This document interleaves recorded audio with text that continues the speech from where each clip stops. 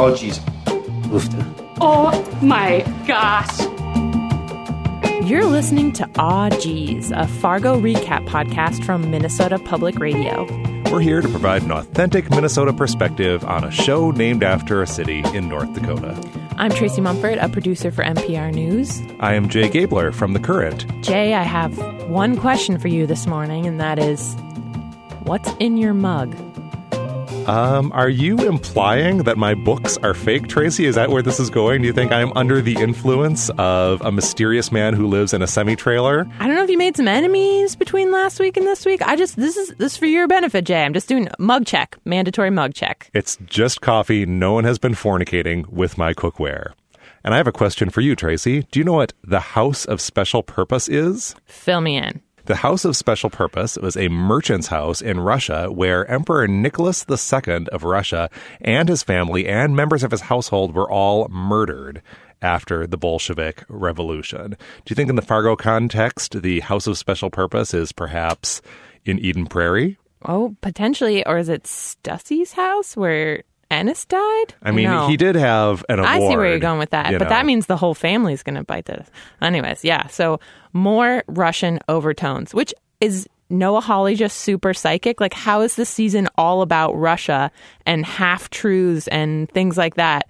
Like, it seems so prescient and on theme with what's going on in the headlines. I mean, not a coincidence. We know it's just wrapped up filming, right? So he certainly was very aware of what's going on politically in the world while this show was being written and created. And I think that is no coincidence at all. Let's kick it off here. It starts with a very tantalizing package left on the doorstep of Emmett and Stella's Eden Prairie home.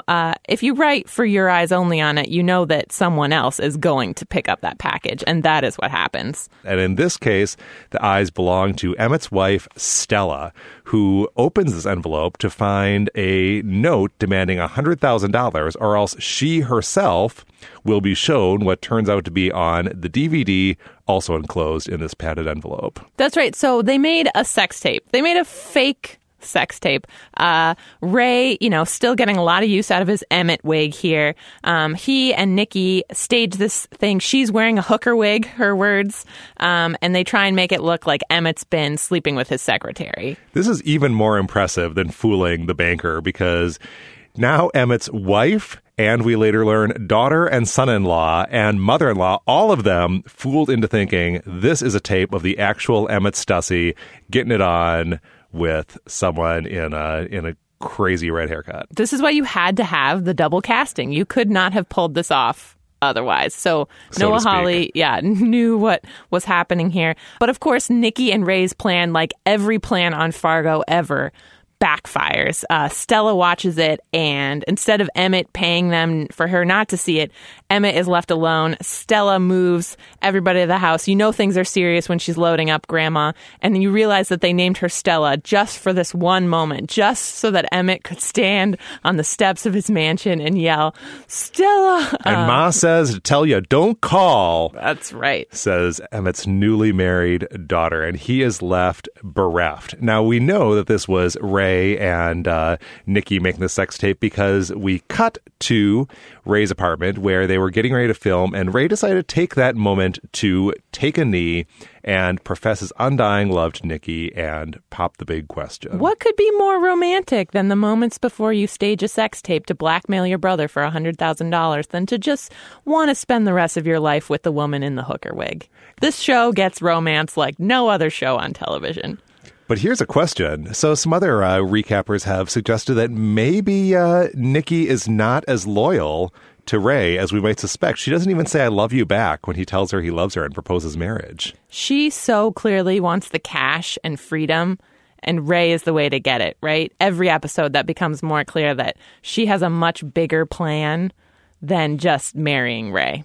Also, shout out to Laverne, the late dog, whose bag is now sitting by the fish tank. I hope that's not where the rest of the dog's ashes went. No, Ray probably licked them.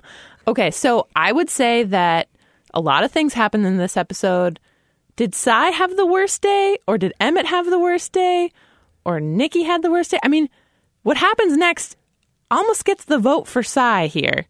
This is really a rough episode for everyone involved. No one really has a great episode here. But yeah, poor Sai definitely is the most acutely insulted in this episode. He shows up at the office to find VM Varga with his feet up on Sai's desk.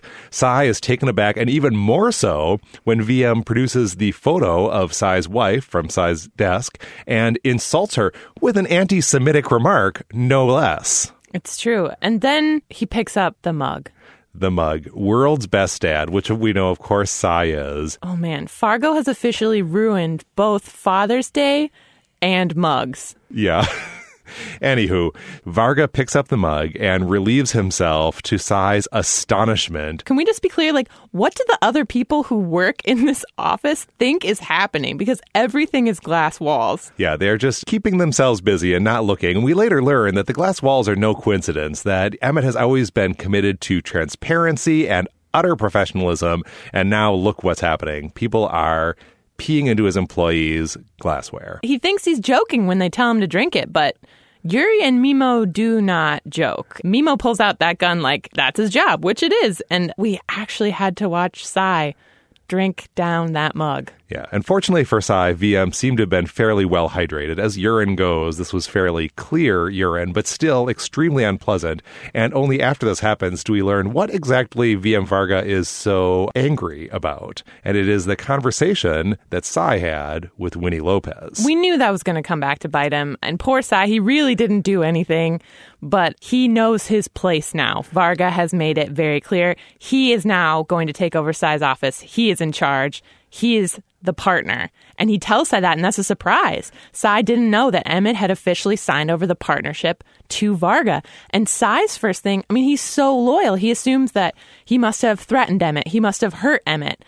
And we know that Emmett just signed because he's kind of getting greedy. Yeah. And Varga makes a very fine point about how Emmett is betraying Sai. The whole episode, Varga is trying to drive a wedge between Emmett and Sai. He'll later have a conversation with Emmett about this, but he certainly at this point tells Sai that essentially Emmett has abandoned him. There's a whole marital metaphor here. Sai is getting cuckolded, but in this case, it's not Sai's wife who's cheating on him. It is his beloved Emmett who is essentially abandoning Sai for Varga, who is a more powerful partner. So out goes Sai, extra motivated now to run to his meeting with the widow Goldfarb, who is played by Mary McDonnell. I don't know if anyone else out there is a super sneakers nerd. One of my top 5 favorite films. I get super excited when I see Mary McDonnell in anything. She's awesome. And she is the storage queen, right? So if Emmett is the parking lot king, she's the storage queen. And she has made major bank off this. And she's interested in making an investment or maybe an acquisition. And that's what Sai's there to talk to her about. Yeah, so he sits down with the widow Goldfarb. Cylon. Yeah, and they have a conversation about the fact that Goldfarb wants to use her late husband's millions to acquire Stussy lots. In total, she wants to buy the whole business, and if Sai and Emmett aren't going to sell, she is going to set up as a competitor, and no one wants a Goldfarb for an enemy. Well, the Goldfarbs are the least enemies that Sai is worried about. He is enthusiastic about the idea of selling and is almost falling over himself, expressing just how interested he and Emmett might be to sell this business to Goldfarb. He's easy to get, as he says. He's easy to get. Apparently now that Emmett has, made whatever he has made as parking lot king of Minnesota, he is, according to Sai, ready to retire and become a global philanthropist. Kind of, like Bill Gates. Totally. I like the place that they meet at is called the Bear's Den, which we couldn't tie to an actual location. The only Bear's Den I could find in Minnesota is an abandoned strip club that actually burned down 2 years ago, which is very on theme for Fargo, but is not the Bear's Den that they're meeting at in this episode. Yeah, we've got to find out what this location was because it is a majestic supper club with extremely ominous bear art all over the walls. Very Canada, I'm going to say. Very Canada. We also see a bear, a taxidermied bear, in the foyer of Emmett Stussy's home when Sai runs to Eden Prairie, summoned via text message from Emmett because there's some kind of emergency happening. Well, of course, we know what that emergency is. Right. Fargo has always loved taxidermy. If you think back to last season, too, there was so much taxidermy in that Fargo homestead for the crime family. But yeah, so Cy is summoned back to Emmett's house, and Emmett is curled up in a corner with a blanket crying because Stella has left him, and he didn't even do anything. He never even looked sideways at a woman, is what he said. He had opened door meetings with women. He did all the right things, Jay, and still she left him. He followed all the Mike Pence rules, and still here he is. His wife has left him, and Cy is a little impatient at this point. Emmett is having some kind of marital problems, but Cy very understandably wants to talk about Varga and this partnership that Emmett has supposedly signed with Varga. Right, so it's kind of an issue where, like, Emmett is super tone deaf here. He thinks his problems are the top problems. He has no idea what happened to Cy and the mug situation, which is really the more pressing problem, is that Varga could kill them all in an instant if the wind blows that way. And Emmett's still just complaining about his wife. Cy had to throw the mug away, Tracy. He couldn't even keep this precious gift that he got from his wife. No more mugs, ever. Fornication with the cookware. What are things coming to at Stussy Lots? So Cy does manage to get Emmett's attention eventually, and he's like, look, I can take care of this problem with Ray for you, but you need to unchain me. Let loose the shackles, Emmett, and Cy will really show what a fixer he can be, because Emmett has already been testy with Cy in this exchange. It's kind of a poignant moment between these two who've been business partners and friends for a long time. And Emmett, looks at Cy and says, you're supposed to be a fixer. You haven't fixed anything, which is, of course, true. Cy really has not been able to fix anything in this situation, despite his good intentions. But now the shackles are off. I love the idea that what we've seen so far is chained up Cy. Yeah. Like as if the Cy we've seen has been reserved. I mean, he drove his Hummer over Ray's Corvette, right? That was reserved Cy. So whatever's going to happen now that the shackles are off, look out. Throw away the key, says Emmett. Here comes Cy. So meanwhile, Gloria and Winnie, who we haven't seen the whole episode, have figured out pretty much what happened with Stussy and Stussy and Stussy, and they're trying to explain it to Deputy Donnie, who is a little dense. Just a little bit.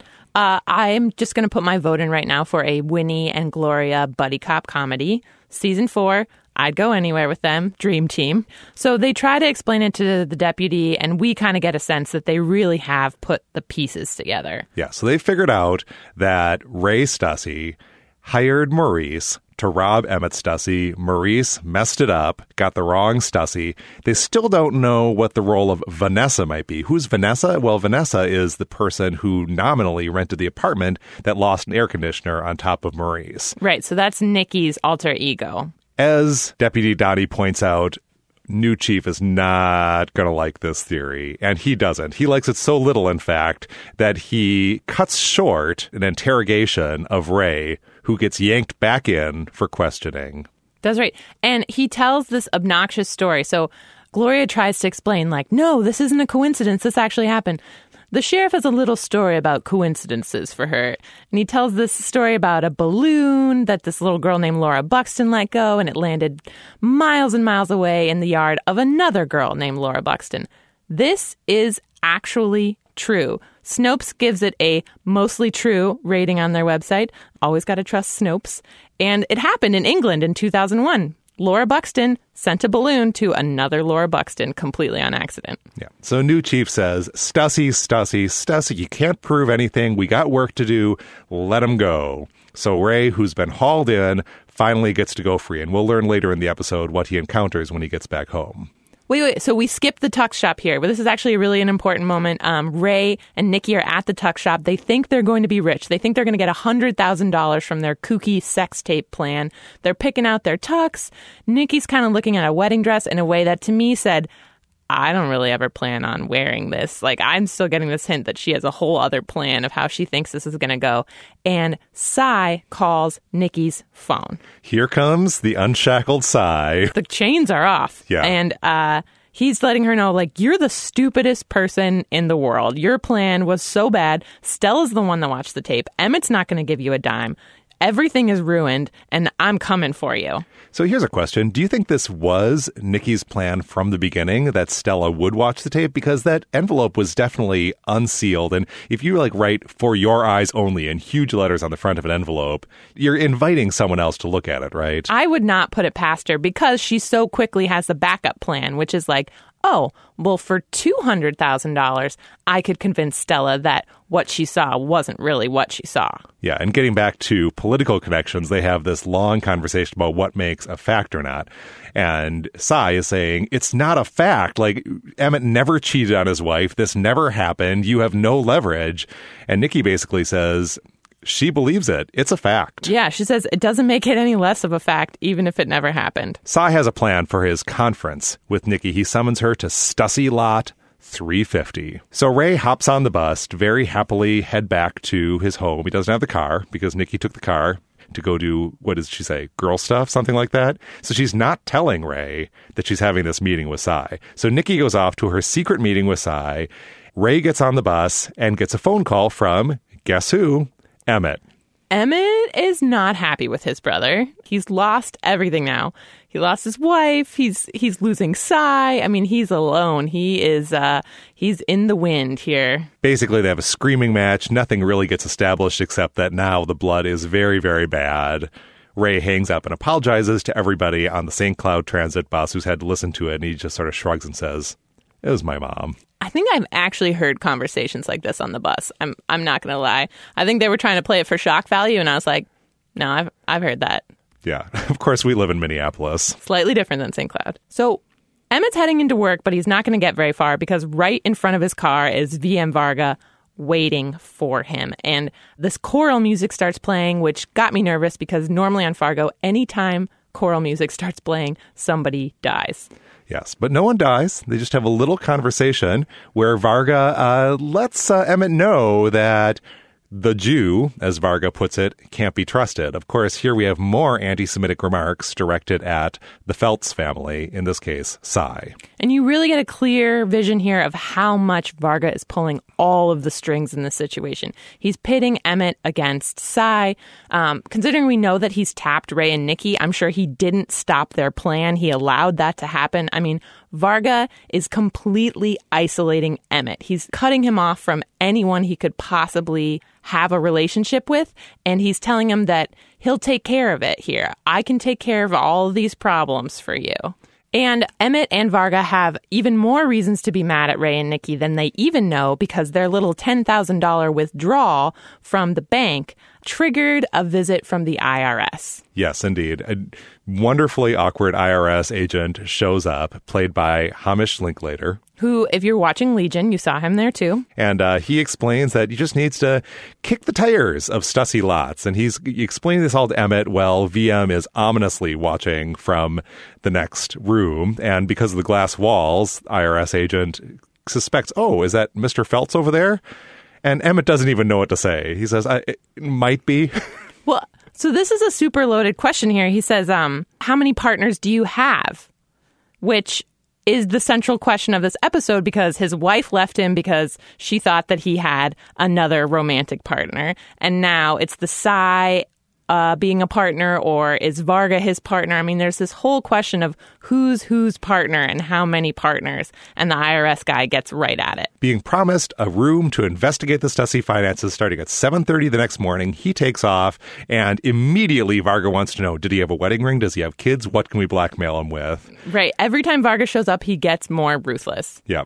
And Emmett is just taken aback. He's like, the gig is up. Basically, Emmett thinks they're all going down. Varga is not going to go down that easily. He's like, oh, so they want to see the books? That's fine.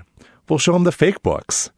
And Emmett says, what, we have fake books? He didn't even realize that fake books would need to be part of this billionaire scheme that Varga is planning. But back to poor Cy, and in this case, poor Nikki. They have their meeting, and it turns out that Cy Unshackled is just Cy with $40,000 that he's now going to try to use to bribe Nikki into dropping the whole sex tape thing. She says, no way, $200,000, but up come Yuri and Mimo, who have some historical reminders to drop regarding the mass murders that have marked the history of Russia. Right. They ask, have you ever been to Siberia? Which is never just a friendly question. That's not a friendly question that you ask. That's are you aware of the atrocities that committed there and the atrocities that I am about to commit here? Yeah. So again, with the blood feud, now we're bringing anti-Semitism into this, more with the ethnic strife. We have Yuri talking about the pogroms, mass killings of Jews in Russia. Where is Yuri coming from in all this? Who knows? But he is super upset. He's got a burning hatred, and he's going to take it out with the help of Mimo, who speaks for the first time. He does. He doesn't have anything good to say. But he speaks. Yeah, he says something very rude to Nikki, who tries to come up with a sharp comeback, which she does, but unfortunately not as sharp as the tip of the boots that end up kicking her pretty brutally. I thought Nikki was going down for the count here. I mean, this is a brutal scene to watch. It is hard to watch. It's hard to listen to. It goes on for a really long time, and you experience it through Sai's horrified face. This was like a masterful scene. The expression on his face and the sounds, and he doesn't know what's happening to Nikki. We don't know what's happening to Nikki. I thought she was done. Yeah. So Yuri and Mimo let Sai know this is what comes after the cup. You get out of line again, Sai, and this is going to be the next step for you, and God knows what else regarding you, your family. All the implications are there. Yuri and Mimo roll off, and Sai then also rolls off. Doesn't help. Nikki decides, well, here we go. I guess things are fixed, or at least he can't fix them anymore. And he leaves Nikki unconscious, or at least semi-conscious, on the frozen ground. Well, that's the thing. We don't know what's happened to her. We don't know what's happened until you're staring at the car. And then all of a sudden her hand comes up and grabs the side of the car. And you're like, oh, Nikki Swango. Not down yet. Not down yet. Very badly beaten, but in a way that isn't apparent unless you lift her shirt, as Ray does later. She's been kicked about the middle, so, she's in pain, probably has some broken ribs, but will be able to go about her daily business without people knowing what's been done to her. Right. So, last episode we learned that Nikki Swango is the cat. Cats, as we know, have 9 lives. She's even got her little fur coat fitting on theme there. Nikki Swango, very much the cat at the end of this episode. Yes. And keeping with Varga's general modus operandi, which is very different from the MO of the mob family in season 2, Varga is not going to make any more of a trace than he needs to. There's going to be no more blood than there needs to be. There's going to be no more mess than there needs to be. I don't know about that. Mess? Well, Varga's all about the mess. That's true. That's true. Sai would be applauding that observation. Okay, wait. So the image that we see at the very end of this episode, it's a wolf, right? It's going back to the Peter and the wolf thing from last season. So Nikki's the cat. We know Varga's the wolf, and we get this very strange silhouette. Is it taxidermy? What is happening in that? I don't know. I thought it was maybe like a feather duster in front of a humidifier. I'm still trying to normalize everything, Tracy. It's a wolf, isn't it? It's a wolf. It's a wolf. It's a wolf, right? It's the devil. It's something that you don't want to be looking at, but we're all staring into the face of. Well, and I had a major nerd moment because I was like, that looks like some Game of Thrones dire wolf kind of stuff, if we're being totally honest. So maybe a little Game of Thrones crossover? Maybe I've given up on Gloria being a ghost and I'm just waiting for some White Walkers? Winter is coming, Jay. It is here. Winter is absolutely here. Hey, shout out to our colleague Matt Sepek at NPR News, who pointed out that going back a couple of episodes to the Android science fiction episode, Android Minsky's name is no coincidence. Right. So Minsky, that's the last name of the professor who founded the AI lab at MIT. His last name is Minsky. Of course, to make it even more of a Fargo reference, they dropped the I, so it just reads MN Sky, which is a total reference to second season when you wanted to be watching the skies because there was a little something extra up there. So true. And Marvin Minsky was specifically the person who invented that useless box. Yeah, the hands that come out. That's Minsky, too. All Minsky. Super cool. And now a special guest from northern Minnesota. We are here with another diehard Fargo fan, Aaron Brown. Aaron is a writer, radio producer, and college instructor who lives in northern Minnesota. And he's been reviewing all 3 seasons. You can find all that on his website, minnesotabrown.com. Aaron, what do you think of season 3 so far? Well, my knock on season 3 so far is that it's a beautiful season. There's so many stylistic elements that we just love about Fargo. The way that the story is arcing and all of the imagery and references that cause you to seek out an encyclopedia to figure out what you just saw. I love that stuff. What I'm not seeing yet is a real sense of really caring about the characters, especially the side characters, or the, obviously I think we've established this appreciation of Gloria. She's the classic protagonist in the Fargo play. And we have a wonderful villain in Varga. He's this kind of monstrous soliloquy spouting bad guy like we love. But everybody else is kind of in this muddled state from trying to understand what makes them tick. And I guess I was looking for more, and I think we're getting there. I think the last episode, I've just been waiting for the gear to catch, and I've been burned not having faith in Noah Hawley before. I think you'll get us there, but I'm enjoying it. I mean, it's still the best show on TV as far as I'm concerned. It's just we got really spoiled with those first 2 seasons. I love the character of Cy, and I've been happily surprised at how he just becomes more and more prominent every episode. Yeah, and actually, Cy and Nikki, the cohorts of the brothers, are I think more important than the brothers. And that's why I guess my problem is the Ewan McGregor characters are in this supposed feud, but it's their company, it's their partners who cause all the action to occur. Yeah, I was going to ask, so far, your take, Ewan McGregor's double casting, stunt, or is it paying off? I struggle with it. I think the reason it works will probably relate to the underlying theme we got in the first episode, where we have this mistaken identity. Where we have that scene where the person is hauled in the old East German police office and is told that they committed these crimes, but it's not them. I think that was a setup for something that will happen in the next few episodes, where Ray and Emmett are mistaken, just like Ennis and Emmett were mistaken. And that's where I think it won't be a gimmick, because they do definitely look alike, especially with Ray sans mustache now.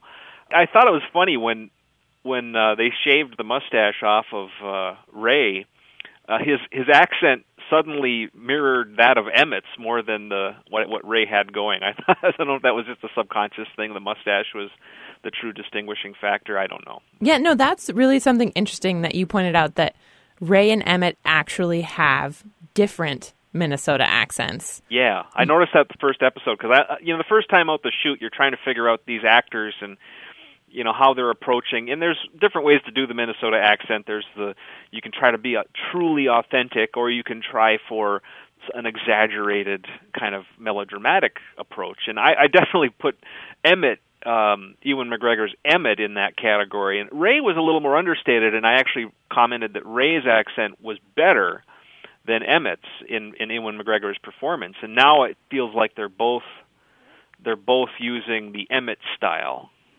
Yeah, it's an interesting idea you're suggesting, that if the two brothers are mistaken for one another, it could be that, say, in the final episode, we'll see Ray facing the consequences, perhaps ironically, not for his own many sins, but for Emmett's. Yeah, exactly. And I was just listening to your last episode where you talk about Ray being the duck in the Peter and the Wolf play, and how the duck is the one that's doomed. But you would have thought Emmett would have been the doomed one, is what you guys were saying. And what's interesting is, what if Ray is doomed because he's mistaken for Emmett? I'll put that out there as my prediction. The wig giveth and the wig taketh away. It does, yes. So I want to ask a question that kind of gets into all 3 seasons.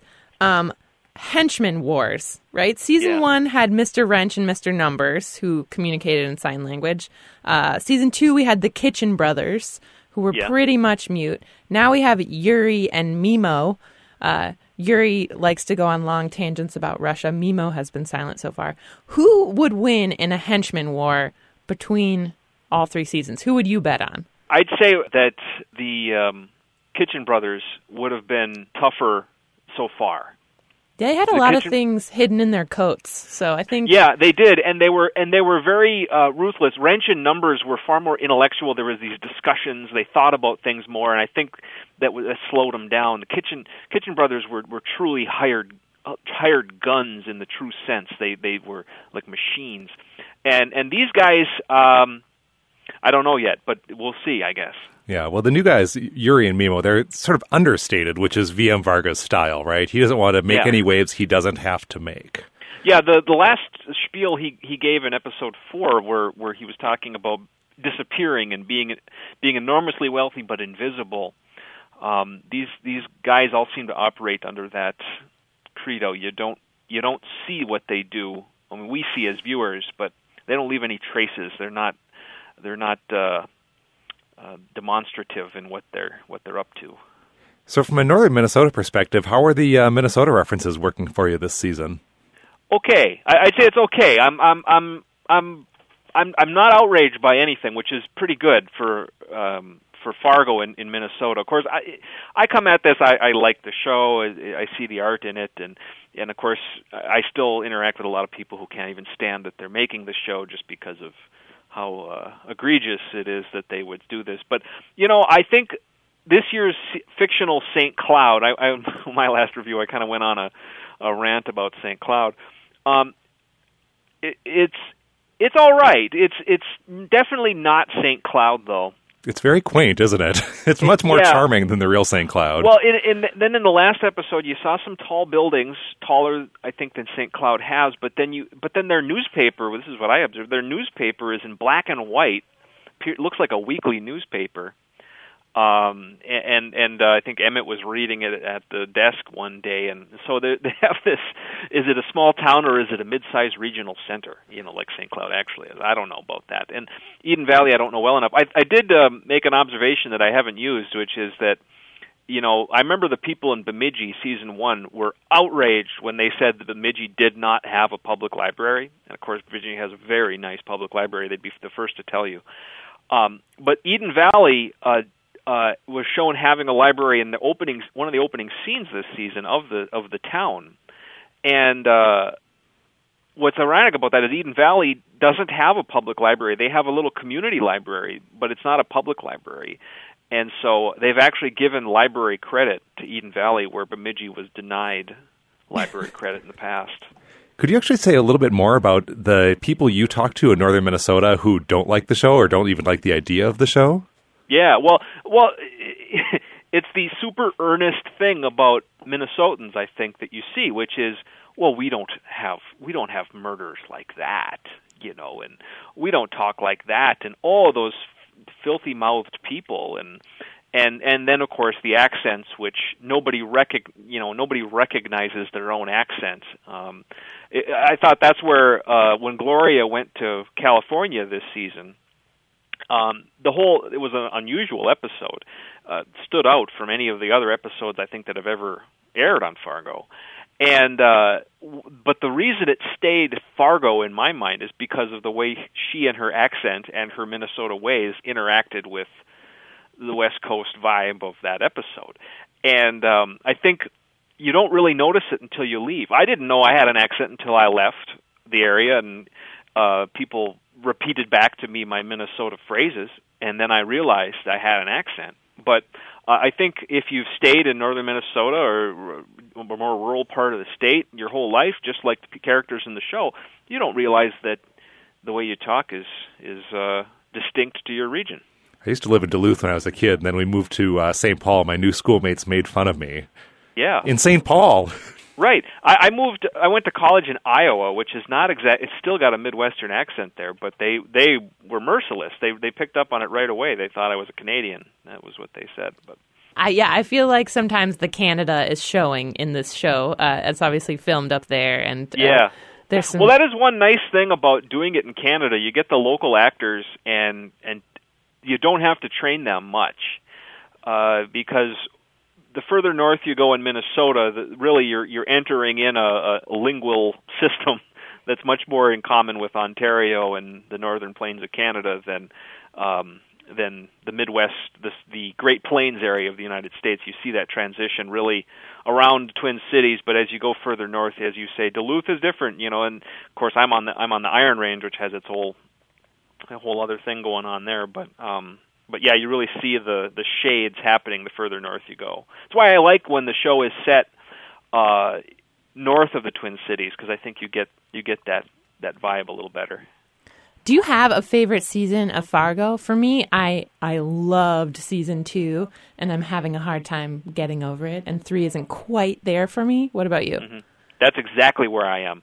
I didn't think 2 could beat 1, but it did. And it perhaps because 2 informed 1. I loved 1, and then 2 just gave depth to the previous season and added so much more of its own. Season 3 is truly standalone so far. I mean, we get the references to the previous seasons. They're here and there. Callbacks and actors like Billy Bob's voiceover last episode and things like that. But I think it's he went out on his own. Noah Hawley went out on his own, and he's got different writers on this episode, more different writers, and I think that's just it's still a beautifully constructed thing. It's just more of a standalone. It doesn't have the power of those previous episodes giving weight to the activity we're watching. Because we know in season 2 that Lou becomes the Lou in season 1.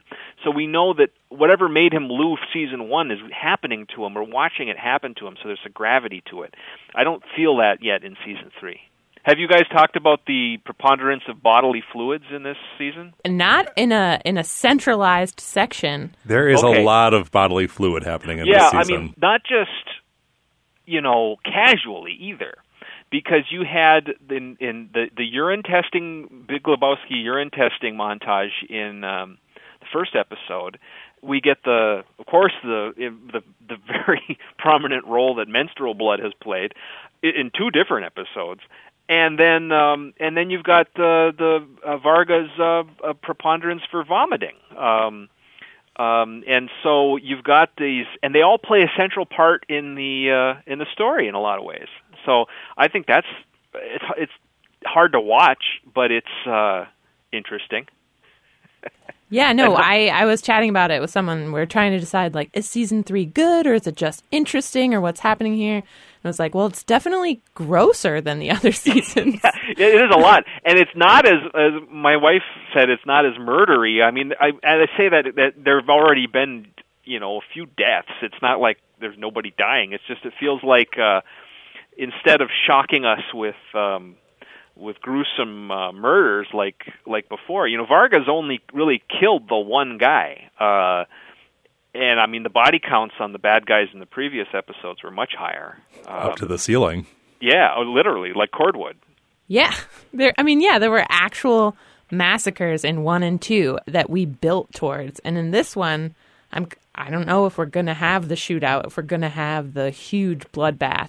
Yeah, I mean, some of our main characters are going to bite the dust, but or could, but it would be much more surgical. I don't see the threat of mass destruction that we've had, and maybe that's it too. Because we knew the season 2, I think that massacre was coming. It was foretold. We knew it, and we just didn't know how it was going to happen. And I feel like something's coming here, but it's going to be much more subtle in season 3. I guess you have to say this season is more of a pissing match. Yeah, that made me throw up. So you wake up one morning, Aaron Brown, and you find you are in charge of setting the storyline for Fargo season 4. Where and when would you set it? Oh my God! I'm so glad you asked this because it's really the reason you wonder why I'm doing this. It's not reviewing a TV show, art house TV show on a regional blog that isn't well read, isn't a very profitable endeavor. What I really want is I want Noah Hawley to call me so I can write an episode in a future season, and this is the season. It's set on the Mesabi Iron Range. It's farther in the past, farther than I'm talking early 20th century, amid all of the mining strife and things like that, and we're going to have kind of a wacky kind of adventure set amid these mining towns and these boom towns of the 1910s and 20s. That's what I want. That's what I want to see. I would absolutely watch that. Yeah, I'm ready. Noah, call me. I can do this. I got it. Thanks so much, Aaron. Yeah, and Noah Hawley, please call us too. We'll just put out a lot of calls. Yeah. Noah Hawley, I think if we're you're all listening. waiting in line for that. But I'll happily wait behind you guys. When you get your turn, I'll do mine. This was great, Aaron. Thanks so much for joining us, and we'll check back in with you about how season 3 can really turn it around and surprise us. Cool. Thank you both. Thanks. You bet. Bye. Bye. We'll be back with you next week for what is sure to be another action-packed episode of Fargo. This podcast is produced by Tracy Mumford, Jay Gabler, and Anna Reed. Our theme music is by the Valdons, courtesy of Secret Stash Records. Follow us on Twitter at AWJEEZ Podcast, AWJEEZ Podcast. We promise you we'll come up with more Seifeld's memes. And if you haven't rated us on iTunes yet, please do so. It really helps new people find the podcast and grow our audience. Thanks. Okay, then. Bye now.